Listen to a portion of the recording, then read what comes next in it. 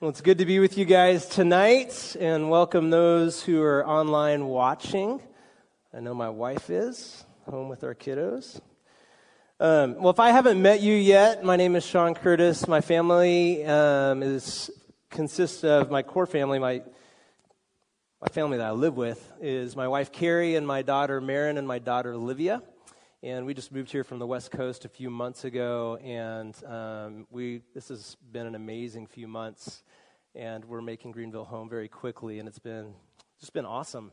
So thank you for welcoming us into your family.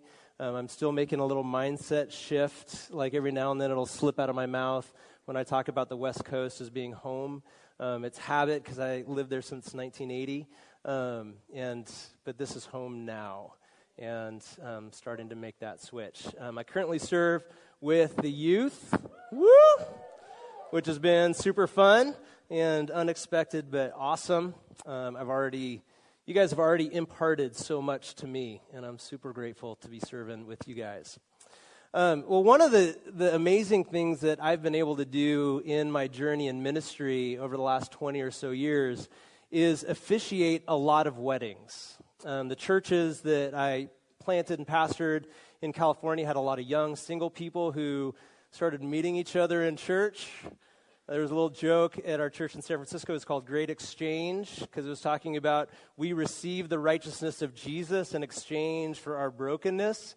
So that was the idea of the name. But when you get a lot of single 20-somethings, it started becoming the Great Exchange of Digits. And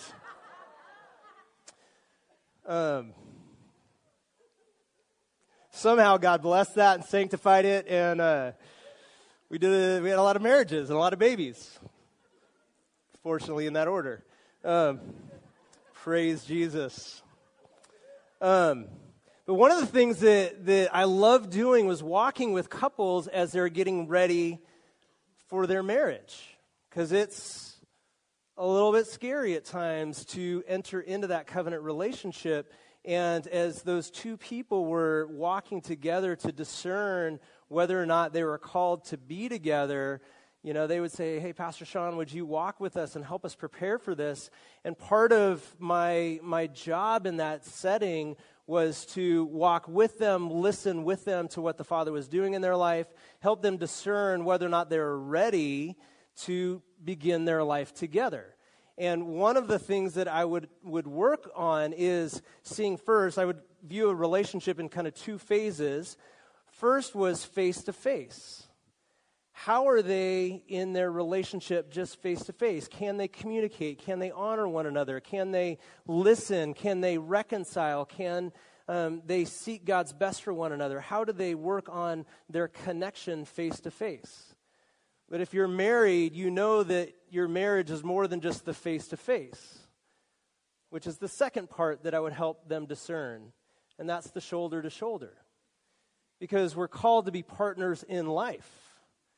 We're called to work together. And there were times where the couple was great face-to-face. There was a lot of chemistry, great communication, a lot of good stuff. But shoulder-to-shoulder, they weren't equally yoked. One of the partners might be really strong and the other partner would be really weak. And they just weren't ready until there was some balance in that. And so I'd help them discern the face-to-face readiness, and I'd help them discern the shoulder-to-shoulder readiness. And it was pretty weighty at times. But you know that we, as a community, not just in this room, but globally, are called the bride of Christ, right? And Revelation 19 talks about the readiness of the bride. In John's vision, he says, "Then I heard what sounded like a great multitude, like the roar of rushing waters, like loud peals of thunder, shouting, 'Hallelujah, for our Lord God Almighty reigns. Let us rejoice and be glad and give him glory, for the wedding of the Lamb has come, and his bride has made herself ready.'" I want you to turn to your neighbor and say, "You are a good-looking bride."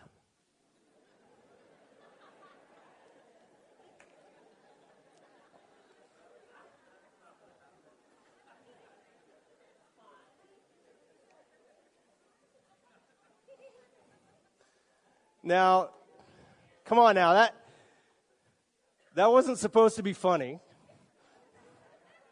Why was that so awkward? Because the bride has a beard?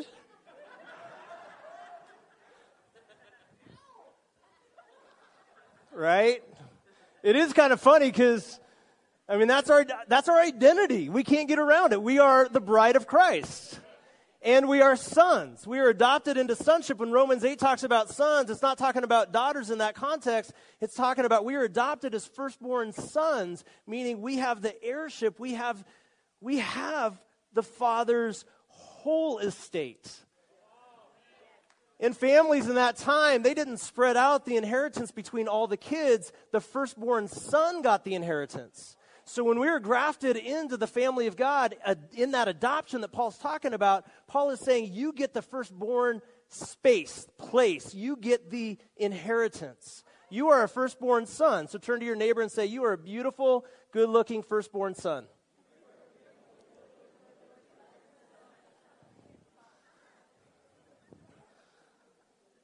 So we are sons and we are brides. And the bride has a responsibility to make herself ready. But God is so gracious that He doesn't send us off by ourselves to go make ourselves ready. Jesus is the one who cleans us. Jesus is the one who gives us His Holy Spirit to teach us and guide us. He gives us every resource we need to be able to make ourselves ready. And as the bride is getting ready for this marriage, there needs to be, we need to feel the weight that this marriage needs to be between suitable partners. If my daughters are 9 and 11, in 30 years when they're getting ready for marriage,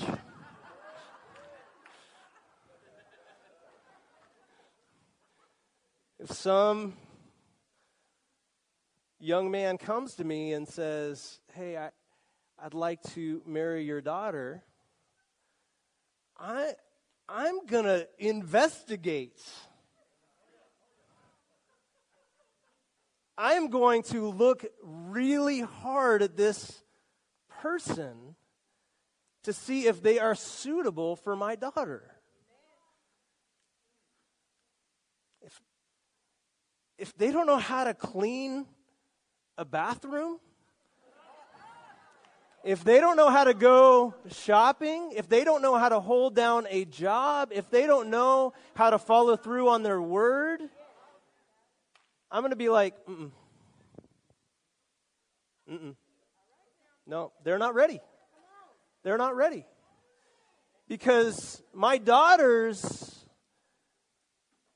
are going to have, they already are walking in such high character. If they don't have a partner that can be equally yoked with them, it's going to destroy them. That image that the scriptures talk about are between two beasts of burden that are yoked together, and as they begin to pull whatever they're pulling, pull the plow, if one of them is weaker than the other, they both end up dying.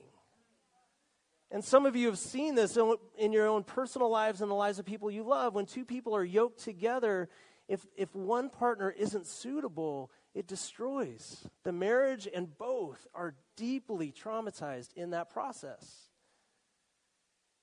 And so, as I would help couples to discern, are they ready face to face and are they ready to shoulder, I believe that God's doing that with His bride as well. And we have the responsibility, by God's grace and power, to ready ourselves as the bride.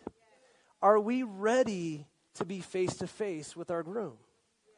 Are we ready? Are our affections so stoked towards Him that we see no other lover?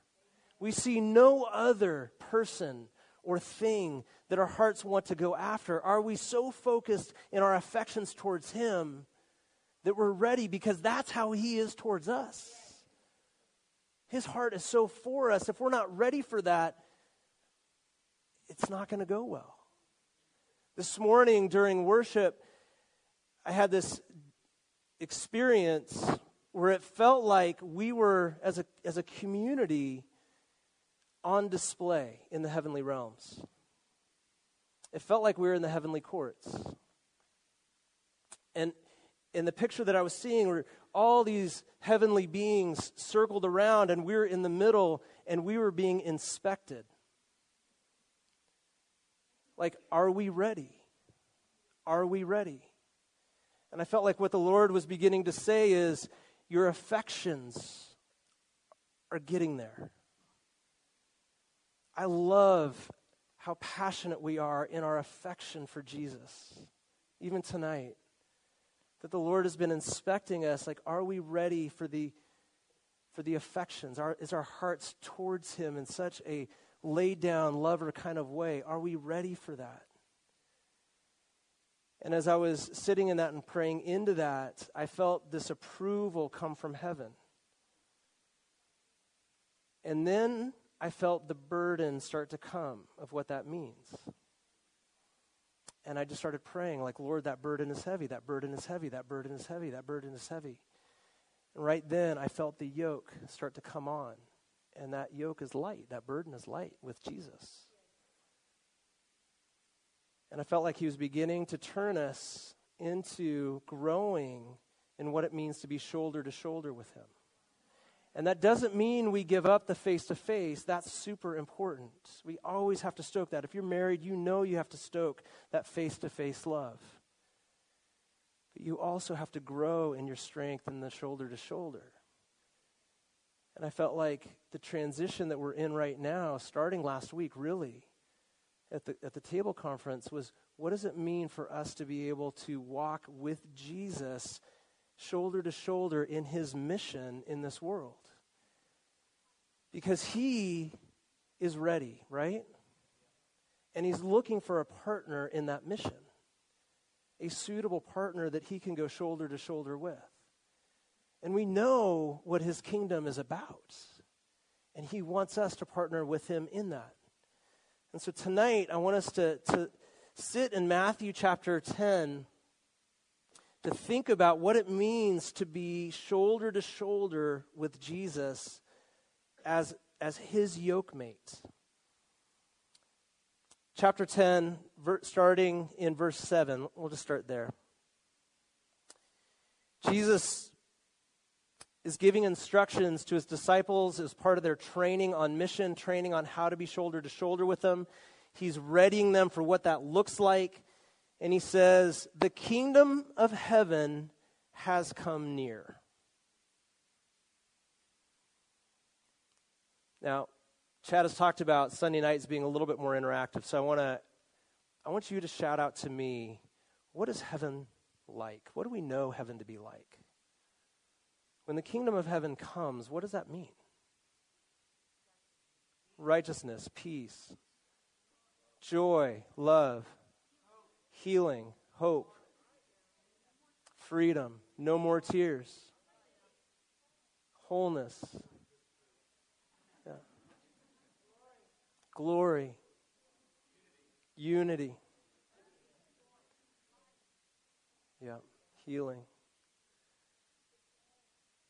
And so Jesus is helping them cast a vision to say, what we have going on is disunity, it's prejudice, it is oppression. He's sitting in a small little country that is occupied by a huge multinational force, this huge military force that was so oppressive. They didn't know those things. They knew fear, they knew anxiety, they knew divisiveness. Even within the Jews at that time, they had all these different factions and sects. They were not unified. And so he begins to cast a vision, say, the kingdom of heaven is coming near. It's right here, so close that you can touch it. And then he says, heal the sick, raise the dead, cleanse those who have leprosy, drive out demons. These actions that display what heaven is like. These things that they can see that help declare what's going on in the spiritual realm. So do these things. And then he shows them how that works. He says, freely you've received, now freely give. This is so contrary to the way that all of us were brought up. Talk about a changing of the way that we think. We are trained by the world's standards that Satan set up. Let's be real. That the way that the world works is you work in order to earn. You work in order to earn. It's transactional.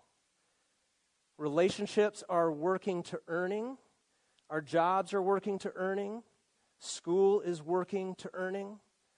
Everything that we engage in the world system is work to earn. Work to earn. It's transactional. But heaven works off a different economy. And the heavenly economy is freely you've received, now freely give. And this is, if we don't get this, we will not understand how to usher in the kingdom of heaven. Because we'll still operate off the work to earn mentality. But the kingdom economy is he wants to give in order to give. He wants to give to us so that we give. And that doesn't mean we don't work. What it means is he wants to grace us with something, and then he wants to grow us to steward what he's given us. That takes work. And then it takes courage to give it away. Partly it takes courage to give it away because we're so afraid that we won't get it back. And so it'll break off the poverty mentality like that. It'll force us to walk with risk. Like, God, are you going to give again? It's a totally different way of thinking. Last week at the table conference, it was like this massive table was set before us, and we just consumed like crazy. We gained so much. We were given so much. And the Father always gives that freely. And so it's crucial to understand, and this is really practical tonight. It's crucial that we understand and take a hold of what those good gifts were and are that are in our hands. And it has to be real tangible. Because if we don't do that, we'll be running after the next ecstatic experience. When we have an encounter, there's always a gift in that encounter. There's always a gift in it. And it's important that we hold that gift and discern what that gift is. If you were slain in the Spirit, sometimes you won't know what that gift is for a minute. And it takes some time to mine it out and discern what that was. If somebody imparted something to you, sometimes you don't exactly know what that is at that moment. And it takes some time and being in community to discern what that gift is. But it is up to you and me to take hold of what that gift is, knowing that it came from God. James says that every good and perfect gift comes from the Father, who loves to give generously. He is the ultimate gift giver. He loves to give those to his children. As a dad, it drives me crazy when I give my kids a gift and 2 minutes later they forget it and they want another gift. One of my daughters has way too many stuffed animals. She gets the gift,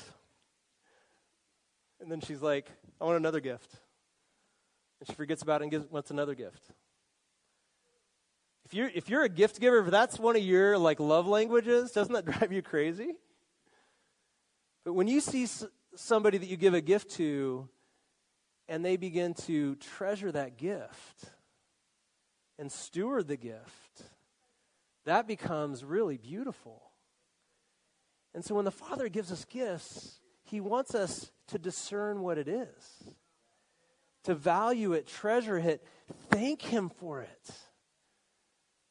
So often we're like spoiled kids. We're like, I want another gift. And he's like,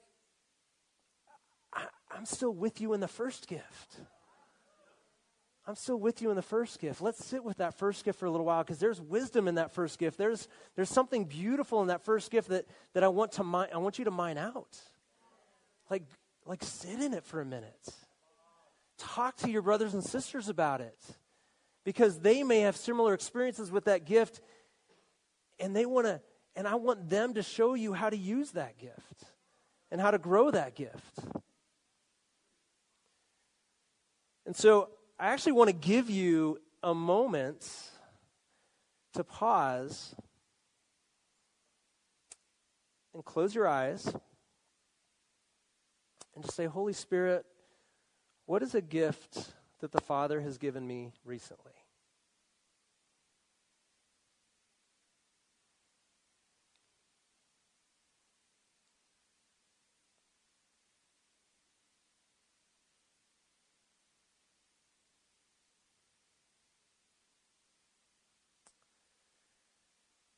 All right, let's go ahead and turn to our neighbors and share with one or two other people around you what that gift was that the Holy Spirit highlighted for you.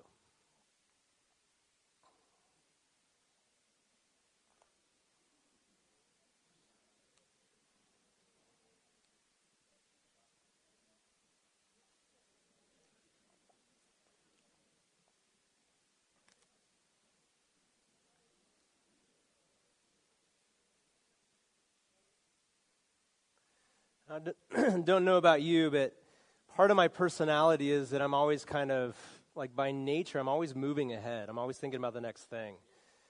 And the Lord has had to do a big work in my life to slow me down with that. So there are a lot of times, just because of the rhythms of life, that I don't notice the gifts, and I just kind of move on quickly.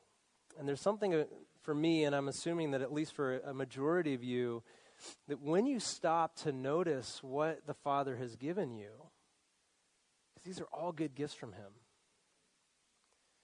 something gets activated inside. Did you feel something shift just by vocalizing? That is not a small thing, and I want to point that out.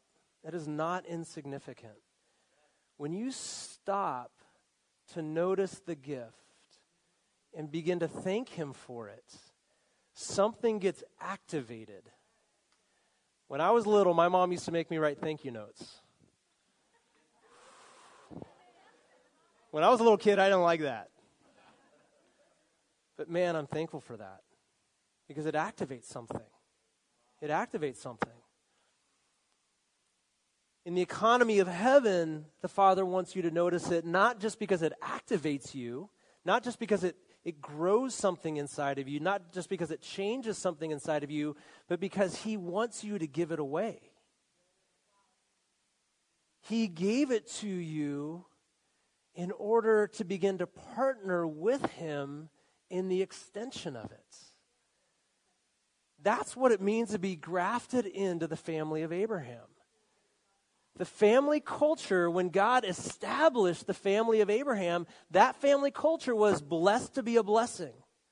That's who we are, being grafted into that family. Freely we've received, we've been blessed, now freely give.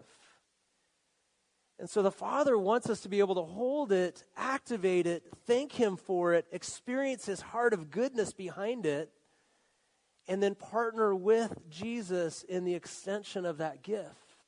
And He'll show us where to give it. So He wants to teach us to steward these things. One of the greatest gifts that we have is the partnering with Father, Son, and Holy Spirit in that. As Jesus says in Luke 16, he who is trusted with very little can be trusted with very much. So don't look at your gift, even if it's small right now, don't look down upon that. Because He's testing you. If He can give you a little gift and you can steward that little gift, then He'll want to give you more to steward more with it. And And it's so important to never, ever diminish the size or the gift. Never diminish it at all in your heart. Hold it, value it, thank Him for it, and begin to give it away. Because here's the other side of it. To whom much is given, much is required. And so He actually wants to grow us in our partnership and our stewardship of the gifts. This is what I'm talking about, being a suitable partner to our groom. So He'll begin to train us. And so even if your gifts are small right now, it's okay. He actually wants to grow you in your strength to steward it, to grow you up into the suitable partner so that collectively we can stand shoulder to shoulder with Jesus in His gift. And there will always be a grace when you give. This is crucial because we were talking about fear a little bit earlier on in the service. When God calls you to step out in mission, to give this stuff away, it's always going to be scary. It's always a little bit scary. But you can trust that if He gave you the gift, that there's going to be a grace. I mean, the Greek word for gift is grace. There's going to be a grace as you give it away. He'll help you discern who to give it to so that you're not giving your pearls to swine, right? But there will be a grace when He points out the person that He wants you to give it to. You can trust that there will be a grace on it. You don't have to fear.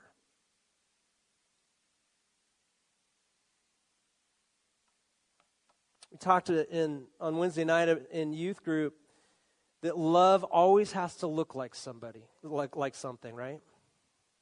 Love always has to look like something.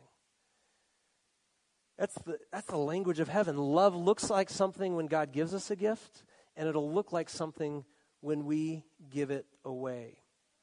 I loved last week on Friday night when Brian Schwartz was preaching, the way he was activating Rachel. If you were here, it was powerful. So he discerned very quickly, because Rachel identified an area where she needed breakthrough, that God the Father wants to give her a gift for that breakthrough. And He knew that immediately she would have authority to give that gift right away. So He helped walk her through that breakthrough very quickly and then immediately put her into motion to give it away. It was powerful. I loved watching that. There were a couple of people that needed some healings on Wednesday night. I was one of them.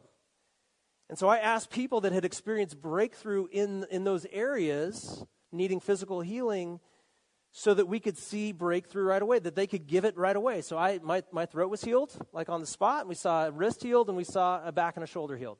Like that, because whenever God gives a gift, He wants us to give it away, and there will be a grace on that. And so we can have courage to do that. So I want you to turn to your neighbors again. Actually, before you turn to them, just sit with the Holy Spirit for a minute and say, Holy Spirit, You've identified the gift. Would You show me who to give it to?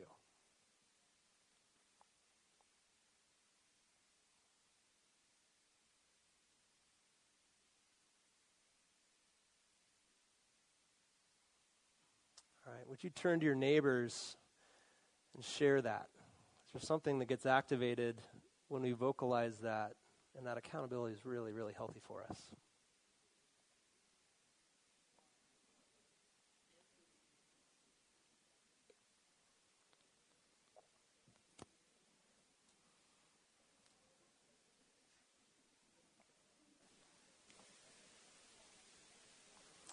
I feel like I need to share what the Lord is putting on my heart. So you're my partner tonight. When you're new in a place, it's easy to have a mindset as being the outsider. And so at times then it's hard to be the welcomer if you feel like you're the outsider. Does that make sense? And the Lord has started to show me that that's not how He sees things. It's actually, there's a poverty spirit behind that. And even during worship, he just started to highlight that for me, where in that space, I'll gravitate towards people that are safe as an outsider. And the Lord started to show me my father-in-law, Carrie's dad. He passed away a few years ago. And he never went anywhere where he didn't, make a best friend. He had this amazing ability to welcome anybody, even if he was the guest. He'd go into a store, and the clerk would be his best friend within a few minutes. And he just had such this incredible heart of hospitality. And the Father just started to challenge me, saying, Sean, I've already given you enough hospitality. I've already accepted you. You're already an insider because you're my son.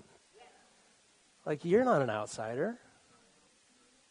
You're already grafted into the middle because you're in my family. And then he just started to show W is what we called him. His name was Bill. Saying, I want you to be like him. That's what it is. So the gift that God has given me, what the Father has given me, is complete acceptance. And so the gift that I get to give away then, and it's a challenge at times, right?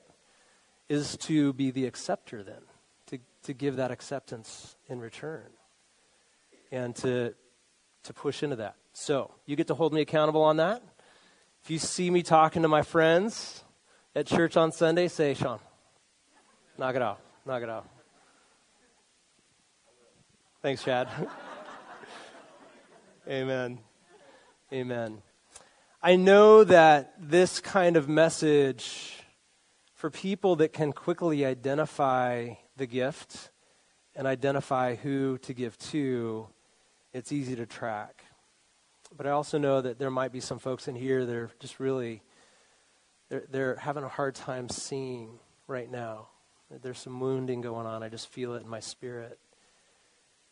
And so if you're in a space where you're like, God, I need to receive from you, that is a healthy place to be in. Jesus says, blessed are the poor in spirit.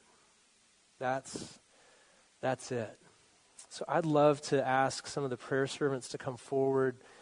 And if you're in a place where you just need the Father to reveal his goodness to you, I want to invite you to come up and receive prayer. Maybe Ben and some of the worship team can come forward and just kind of play over that as we close. And there is no shame, and I want you to hear me on this. There is no shame if you're struggling to identify the gifts that God has given you. In fact, it is shame that keeps us from seeing. And so I really want to encourage you to be courageous tonight and just come forward and say, God, I need to experience your goodness and a touch from you, and to receive prayer. Amen. Why don't we stand, and I'll pray for us, and we can just spend some time praying for each other, worshiping, talking, being together.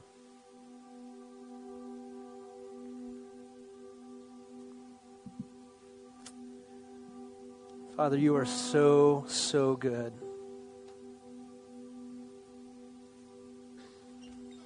You give gifts so easily and so generously. It's such a part of your nature. You make the rain fall on the believer and unbeliever. You're indiscriminate with your gifts. And we confess that we need your eyes to see those gifts. And so I ask that you would release your spirit of wisdom and revelation so that we can see these gifts, Father.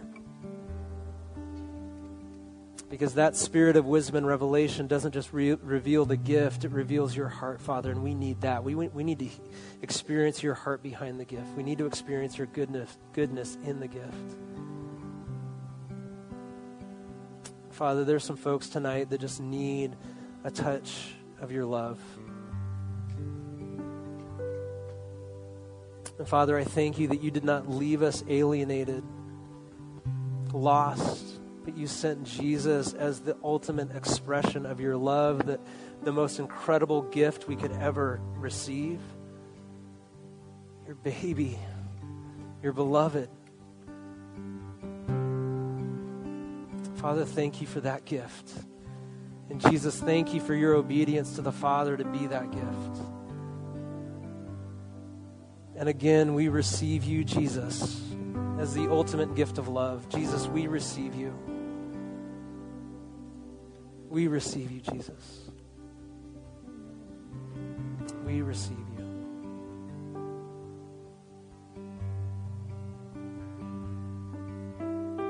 So, Father, we sit in your goodness and your love, and we're so grateful that we get to take it and share it and give it away. What a privilege. I pray this in Jesus' name.